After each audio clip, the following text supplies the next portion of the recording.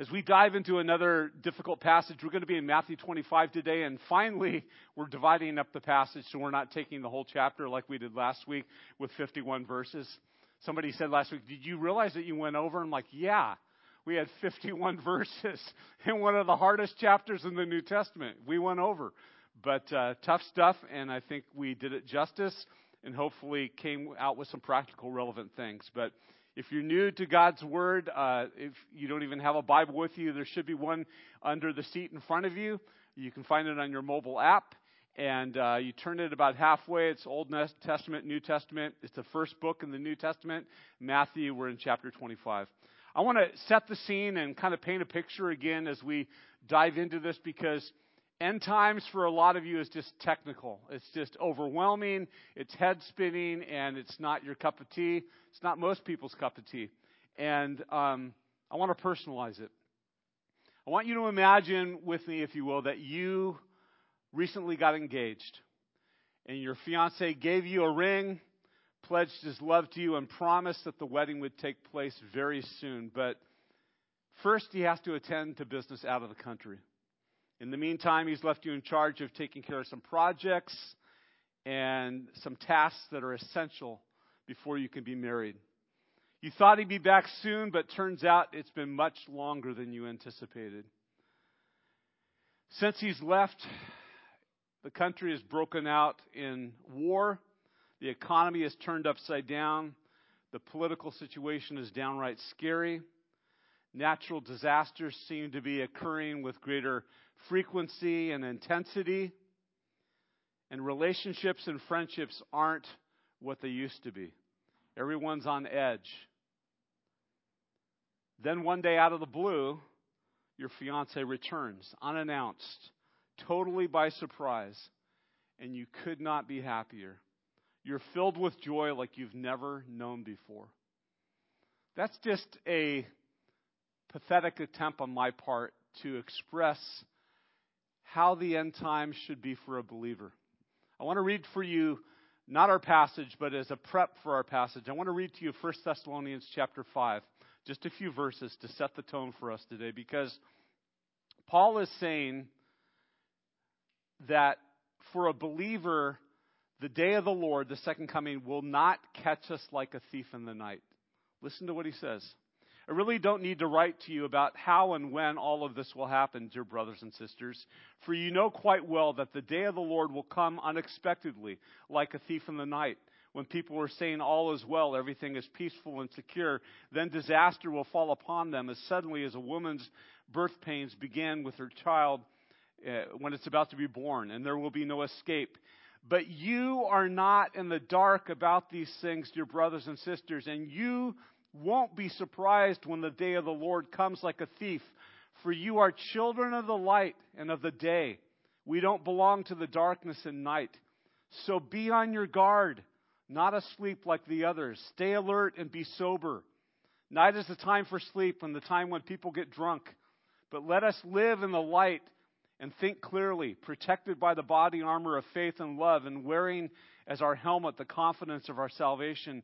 For God decided to save us through our Lord Jesus Christ, not to pour out His anger on us. For He died for us, so that we can live with Him forever, whether we are dead or alive at the time of His return. Therefore, encourage each other and build each other up, just as you are already doing. So I hope as we approach this today, it's not one of fear and dread and, oh my gosh, when's it going to happen? And it's going to blindside us. The day of the Lord, Christ's second coming, is not going to take us by surprise like it does the unbelieving world. We won't know the day or the hour, but it will be the most joyful, wonderful time of our lives. It will be the fulfillment of everything that we have longed for and hoped for. The culmination of that, really the beginning, as C.S. Lewis says, of the first chapter of our life, that everything here is, as he said, like a shadowland compared to the reality ahead of us. So with that in mind, let's look at our passage, Matthew 25, verse 1. Then the kingdom of heaven will be like 10 bridesmaids who took their lamps and went to meet the bridegroom. 5 of them were foolish and 5 were wise. The 5 who were foolish did not take enough olive oil for their lamps, but the other 5 were wise enough to take along extra oil. When the bridegroom was delayed, they all became drowsy and fell asleep.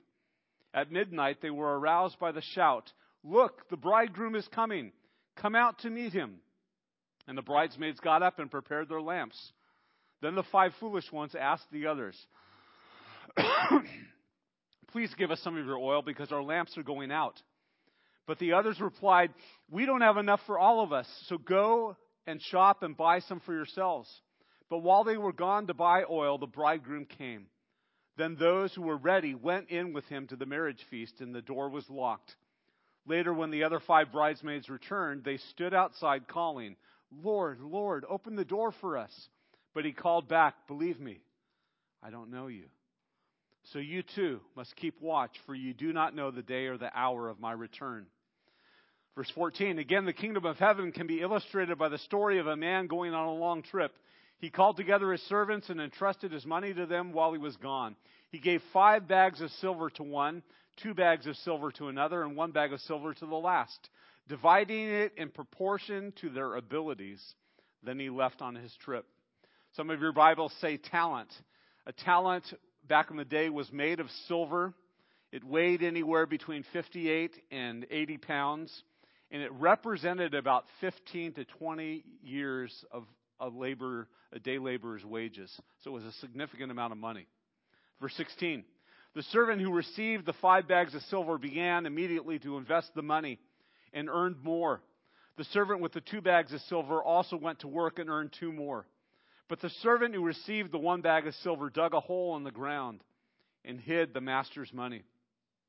After a long time, their master returned from the trip and called them to give an account of how they had used his money. The servant to whom he had entrusted the 5 bags of silver came forward with 5 more and said, "Master, you gave me 5 bags of silver to invest, and I have earned 5 more." The master was full of praise. "Well done, my good and faithful servant. You have been faithful in handling this small amount, so now I will give you more responsibilities. Let's celebrate together."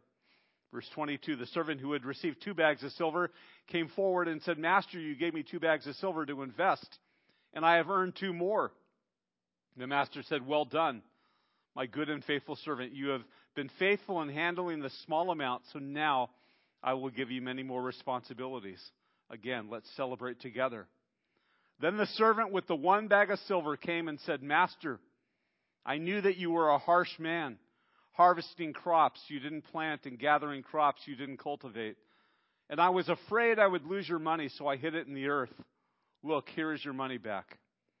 But the master replied, "You wicked and lazy servant. If you knew I harvested crops I didn't plant and gathered crops I didn't cultivate, why didn't you deposit my money with the money lenders? At least I could have gotten some interest on it." Then he ordered, "Take the money from the servant and give it to the one with 10 bags of silver. For those who use well what they are given, even more will be given, and they will have an abundance. But from those who do nothing, even what little they have will be taken away. Now throw this useless servant into outer darkness, where there will be weeping and gnashing of teeth." Tough stuff, but a lot here for us. And I want to take it apart, and I want to explain some stuff before we dive in and draw some points. In the first story, the 10 virgins really stresses the importance of being ready for Christ's return. The second story, the parable of the talents, stresses the importance of serving the king while he's away. So one is about being prepared, being ready. The other is about being active and serving the king while he's away. In the first parable, or the first story, the bridegroom represents Jesus.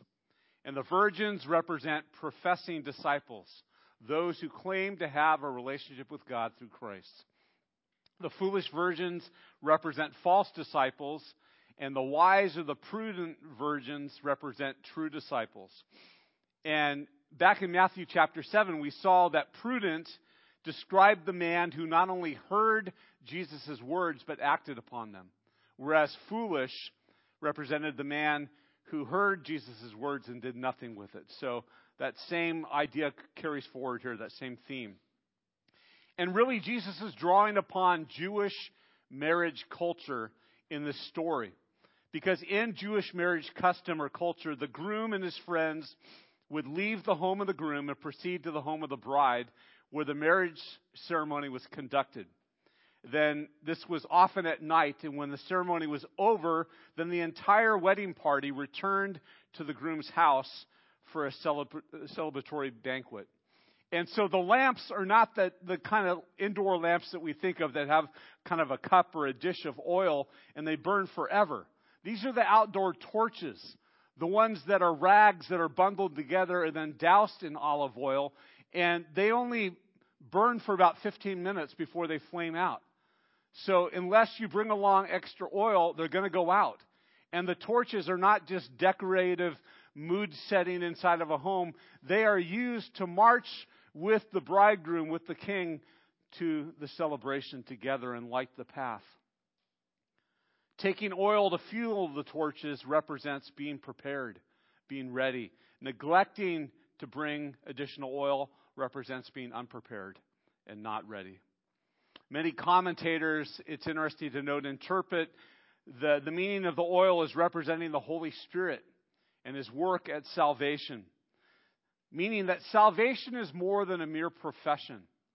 And we're going to find that next week in our passage. Not everyone who says to me, Lord, Lord, will enter the kingdom of heaven. There's a difference between proclaiming something with our lips and truly believing something in our heart and making it our own, internalizing it. And those who merely profess to be saved and don't actually possess the Spirit will be excluded from the wedding feast, from the kingdom of God. They won't be ready. They won't be prepared. Notice that both stories involve a delay. In verse 5, it says, while the bridegroom was delaying. In verse 19, it says, after the master was gone for a long time. Jesus is not concerned with the delay. The delay is intentional. He's well aware of the delay. What he's concerned about is that you and I are ready, that we are alert, that we are watchful for His return. And notice that in both stories, everyone was invited to play a part. All of the virgins were invited to the wedding feast. Not all made it in, but they were all invited. All of the servants were entrusted money to multiply and to invest and to be fruitful with. Not all were faithful, but they were all entrusted that. Having said all this, there's three main themes that I see in the passage today, and they're really quite simple, but I believe they really break down our passage well. The first theme that I see, if you're taking notes on the outline, is responsibility. Responsibility. Each of us is called to personal responsibility. It's not about our pastor's faith or our parents' faith or some leader that we follow. It's each one of us is personally accountable for our spiritual condition and for our own faith. I read a humorous story this week. Two shipwrecked men in tattered clothes slouched together at one end of a lifeboat as they casually watched three other people on the other end of the boat furiously bailing water, trying to keep the vessel afloat. One man then said to the other, "Thank God that hole isn't on our end of the boat." Which is so typical of many of us that we see something, but not my problem. That's not my issue. That's somebody else. I'm not taking responsibility. I'm not becoming invested. In the first story, notice that all of the women got drowsy and fell asleep. I don't know if you ever noticed that before. It's not like the five wise, prudent virgins stayed awake and kept their lights and their lamps burning. In fact, most theologians believe that they didn't even light their lamps until the bridegroom announced his coming. And that's how quickly those torches would go out. And so not having additional oil was a horrible... you come to a wedding, you're prepared to celebrate, bring the oil, you're going to be lighting the way.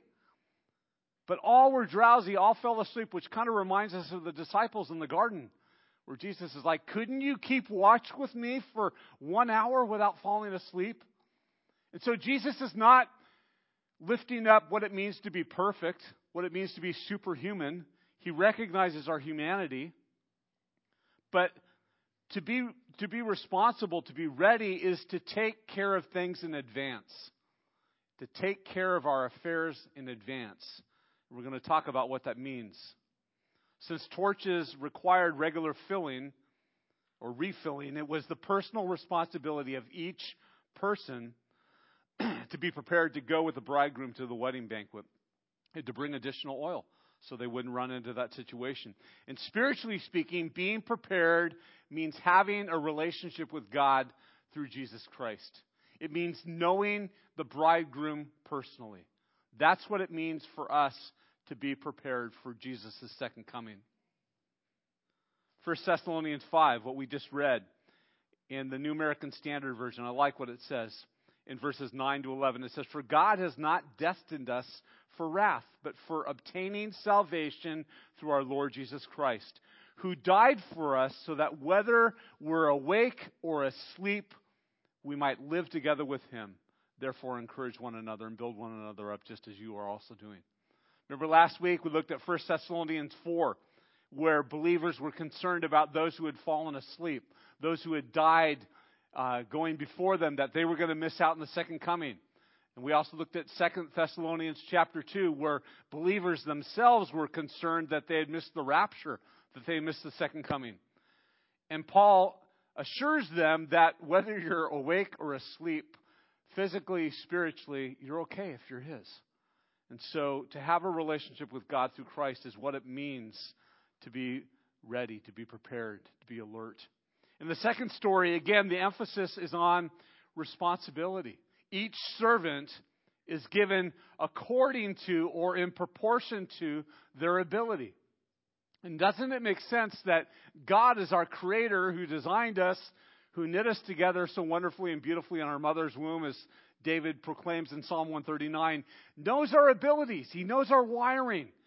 And he doesn't give somebody who's unable to multiply 5 talents 5 or 10 or 15. He gives them 2 or 1. And so God is not expecting you to do something that you're not equipped to do. He's expecting you to do exactly what he wired you to do. But he's expecting for you and for me to be engaged, to be active in it, and not passive. Not to sit on what he's given to us and do nothing. Using our God-given abilities wisely and productively is what it means to be his disciple. That's what it means to be a true disciple of Christ. And Scripture teaches us that it will be rewarded with additional opportunities to serve God faithfully and fruitfully. That fact is illustrated in verse 29 of our passage, which says, "Everyone who has will be given more." Seems kind of unfair, but it's true. For those who are productive, for those who are doing something with their abilities and talents and opportunities, God-given opportunities, God's going to give them more. And the people that aren't faithful, even what they have, God's going to take it away because it's vain, it's fruitless. And it's not about works. It's not about works that earn our salvation. It's about works that represent and validate the fact that we are saved. And we are energized by the Holy Spirit who is working through us to do all things. It's Ephesians 2:10. We are his workmanship, created in Christ Jesus for good works, which God prepared beforehand that we should walk in them. It's God doing good works through us. It's not about us at all. Well, we have a responsibility to use and increase what's been given to us, what's been entrusted to us. In verse 16, we see that the first guy immediately increased his 5 talents of silver. The second guy, verse 17, did the same thing. The third guy sounds like Jonah. The first thing that it says he does is he goes away. He leaves. Right? Jonah gets the order from God, and Jonah bails. He goes the opposite direction. He runs. He flees from God's will. It seems like that's what this guy does. And then in verses 18 and 25, it emphasizes the fact that he hid the money, which seems so representative of Adam and Eve in their condition of being out of fellowship or out of relationship with God. When they realized that they had sinned and gone again, they hid themselves in shame and in fear. And that's what servants do when they know that they are unfaithful. They hide. They run. And that's exactly what this guy does. One person's perspective, he asked the question, what does it mean for us to take responsibility for our life in response to the ways that God has made us and called us? And he offers this. He simply says, it means for us to work with the hand that we're dealt. You know, oftentimes we compare our situation against other people's situations, and we're like, why do they have it so easy? Why does everything just come to them so naturally? It seems so blessed, and I've got it hard I've got these disabilities, I've got these challenges, I've got these financial hardships. It's so much harder for me than it is for this person. Instead of trusting sovereignly that God made us, He designed our situation, He's able to change it at any moment. He is sovereign over that. And we need to trust that He has entrusted things to us according to our ability, not beyond it. Those of you who know me know that one of my favorite card games is a game called 500. And those of you who don't play cards, you're like, who cares? But what I love about 500 is that there are so many different options. Most card games, you get your hand and you think, oh, this stinks. There's nothing I can do with this. There are no options. In 500, there's bidding. There's trump. You have a partner, and their hand can dramatically change your hand. There's a kitty of 5 cards in the middle, and if you win that kitty, it can transform your hand. There are strategies for being aggressive. There are strategies for being defensive. It's so much fun because there are so many different options as you take responsibility for the hand that's given to you. And friends, that's so true of our Christian life. Rather than moaning and griping about the hand or the lot that's been dealt to us, we have to realize through the empowerment of the Holy Spirit, there are so many options and roads available to us to honor God and to be fruitful with what He has entrusted to us, and to multiply it, and to grow it, and to honor Him. And that's where the joy comes, which we'll talk about in just a little bit. Well, in verse 21 and 23, the master replies a similar thing to both the first and the second servant. He says, well done, good and faithful servant. And these identical statements of praise are irregardless of the amount of money that they earned or that they were entrusted, stressing the fact that it's the faithfulness in using their gifts and the potential that the master is concerned about. He's not concerned about what was entrusted or how much it grew. He's just concerned about the process of us being engaged and us being faithful with the master's money and with the resources He's given to us. So the first theme I see in both stories is responsibility. The second is ownership.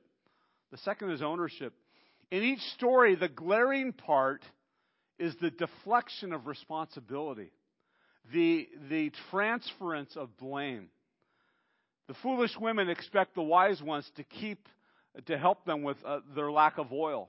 And the lazy servant deflects his responsibility back upon, literally blames the character of his master for his irresponsibility.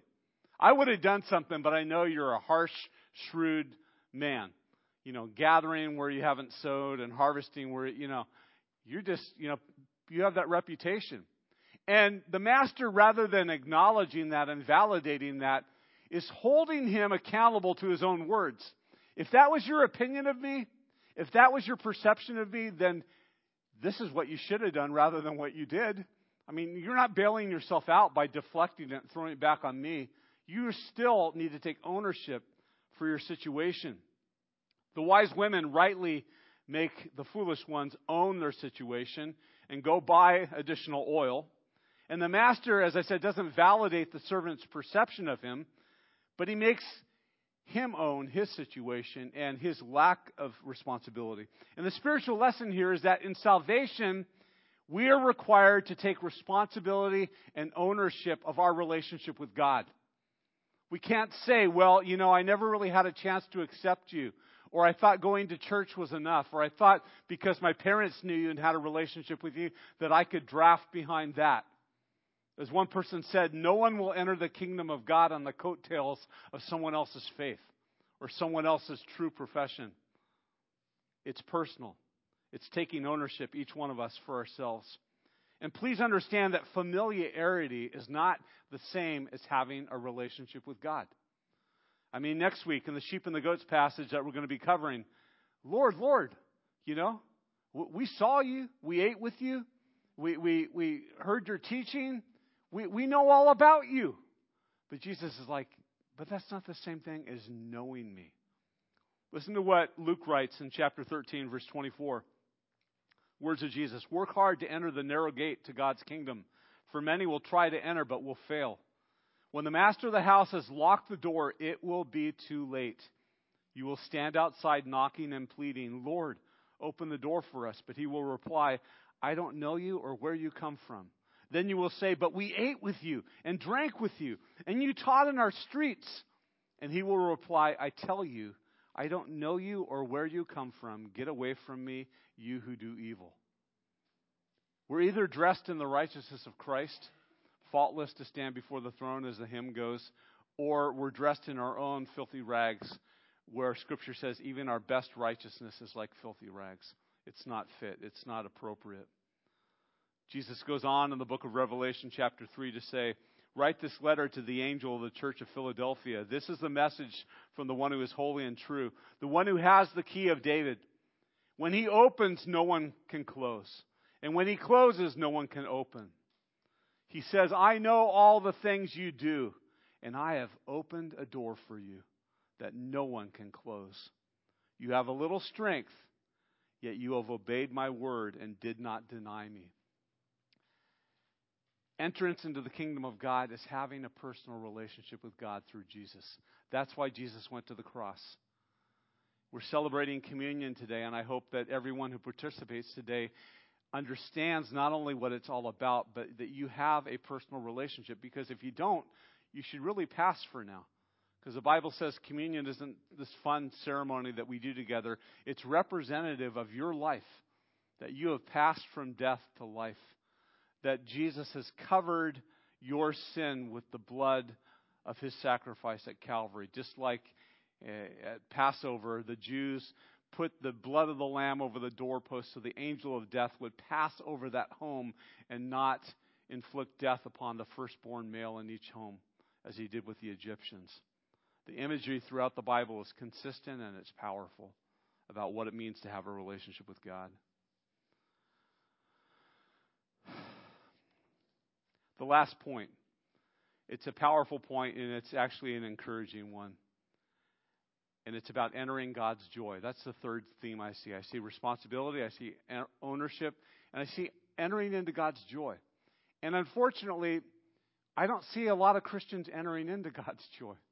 I see a lot of us dutifully, obligatorily doing what we're called to do, but not very happy about it, hoping that it pays off someday and that we get rewarded for it.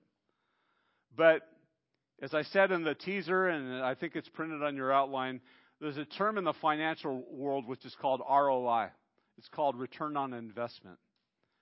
And it's what shareholders look for. It's what financial advisors work toward. And I think the spiritual version of this is ROJ, return on joy. How much return are you getting on your faith and your joy? There's a verse that I share a lot from 1 John chapter 5, verse 3, where John the Apostle says, this is what the love of God means. You want to narrow down and boil it down what the love of God means? It means to keep his commandments, and they're not burdensome. And I would say that's the perfect example of and test for you and I to know whether we have entered into God's joy. You know that you have entered into the joy of your Master and your Lord, that you do what he says, and it's not a hassle. It's not a hassle. It's the joy of your life. His heart is now your heart. His desires are now your desires. And you find such fulfillment and worth and joy in doing what he's called you to do, doing what he designed and created you to do. That's where joy comes into the picture. I told you that lady in my church growing up who wrote poems who said, one day we will meet face to face the one whom we have known heart to heart. That's joy. It's about using our gifts and abilities right now for his service and for his kingdom, knowing that that brings fulfillment and that brings joy. And one day when we see him face to face, we're going to enter into the fullness, the completeness, the perfection of his joy. I like what Eugene Peterson says. He says, joy is what comes to us when we are walking in the way of faith and obedience, which aren't always a fun path to walk along, but that's where joy comes. I was sitting at the soup supper this last Wednesday, and I was filled with such joy, and I couldn't even really articulate it or understand it at first. But I'm watching Mama Pisani and the friends that she invited. I'm watching Marilyn, who's a new lady that I just met, who brought some friends, and I'm seeing everybody collaborating together. I'm seeing Captain Juan and his wife Patty there from the Salvation Army and all that they're doing. And Jim and Denise Lawhead are at the table, and we're talking and discussing. And I finally realized I am filled with joy right now because it is such a joy to collaborate with other people who love the Lord and who want to see His kingdom fulfilled. There is nothing more fulfilling and nothing more exciting than that. And Brittany and her team, Kelsey and her team putting together this micro-practice booklet and explaining that, and people's faces lighting up about what that means for them and their family, and Brittany leading us in worship. Like, everybody did their part to glorify God, and it was just so cool. And I'm like, this is what ministry is all about. Collaborating together and sharing the joy of our Master. Some closing thoughts. It wasn't the portion, but it was the proportion that made the difference. The servants started as servants, but they were promoted to rulers. They were faithful with a few things, so the Lord entrusted them with many things. They worked and toiled, and now they entered into joy. Their faithfulness gave them each the capacity for greater service and greater responsibility. In these closing chapters of Matthew, Jesus is repeatedly drilling into His disciples what it means to be prepared, to be awake, to be alert, to be ready. We see that time and time again. And in both stories today, Jesus teaches us that staying awake, being prepared, means faithfully doing what the Master has entrusted us to do. Each one of us has been entrusted with gifts and abilities and opportunities and things to do for God. Being prepared means doing it.